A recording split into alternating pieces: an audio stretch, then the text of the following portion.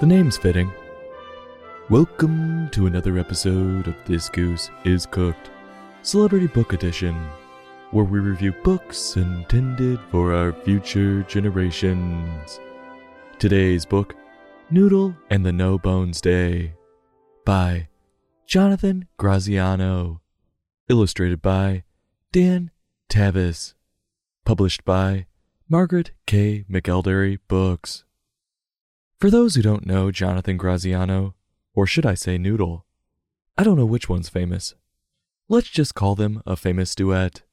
They're best known for their TikTok videos at John Graz, where the tandem has 4.5 million followers. That's just a few more than we have. The videos went viral when Dan would check in on his geriatric pug named Noodle.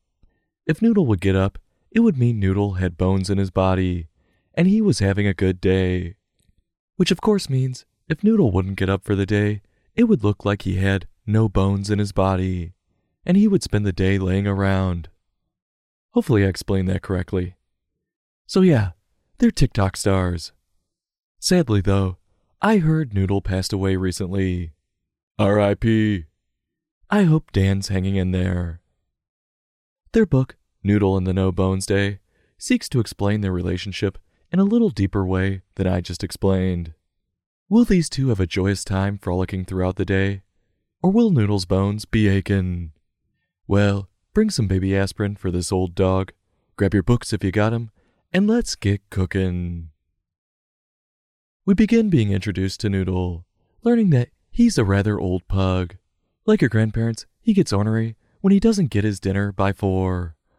And Jonathan confirms just how old Noodle is with this.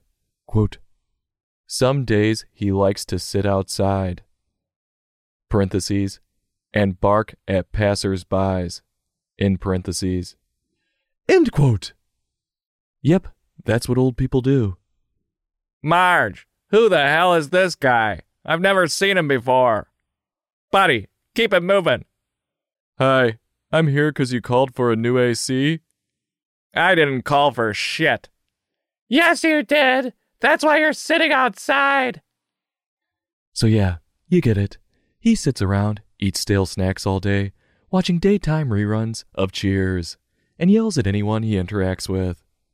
As we could have guessed, Noodle has a caretaker. Isn't that nice? They go for walks together. His name is Jonathan. He keeps him young. Compared to what? The dial-up telephone still on the wall? Noodle's clearly getting old. He's got the gravesite picked out, and he's got the life alert hooked up for when he goes down. You can tell he's on his last leg. This dog is past his golden years and on to his platinum years.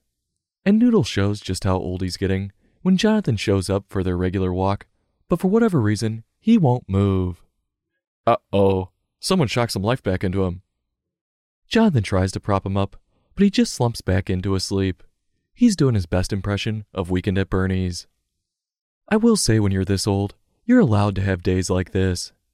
He needs to rest up for the important ones, like bingo night, children's choir, and mashed potato night.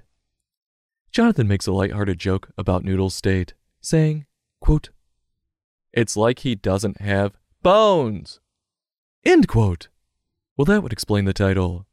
Who would have thought all it takes is one joke and you get 4.5 million followers and a book deal? I really gotta start working on my one-liners.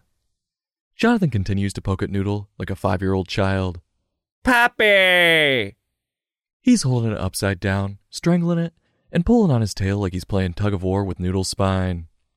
I exaggerate a bit, but can't you just leave the poor guy alone?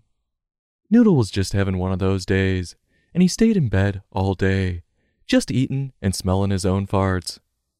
Jonathan finally gives up pestering Noodle and decides if he can't beat him, he'll join him. And they cuddle together, watching a good World War II doc. And the story ends on Jonathan explaining that after this first No Bones Day, some days they would be what Jonathan calls Bones Days, where they would go out and enjoy the day, like sitting in the park glaring at people, having ice cream and complaining it's melting too fast, or telling a mother their kid is ugly. And on other days, they would be No Bones Days, and they would just stay in a depressive stupor. But Jonathan makes sure to tell us that every day was a good day. Even the days when he pissed himself. Isn't that nice? So what's Jonathan's lesson in this one? Well, I think it's pretty obvious. Dogs sell. And more power to him for knowing that simple fact. With the amount of followers he has, he doesn't even need Alec Baldwin to beg people to follow him. There is another lesson. It's, sometimes, especially when you're older, you just need a break. So, if someone is napping, just leave them be. People don't need to be jarred awake with you shoving your finger up their nose.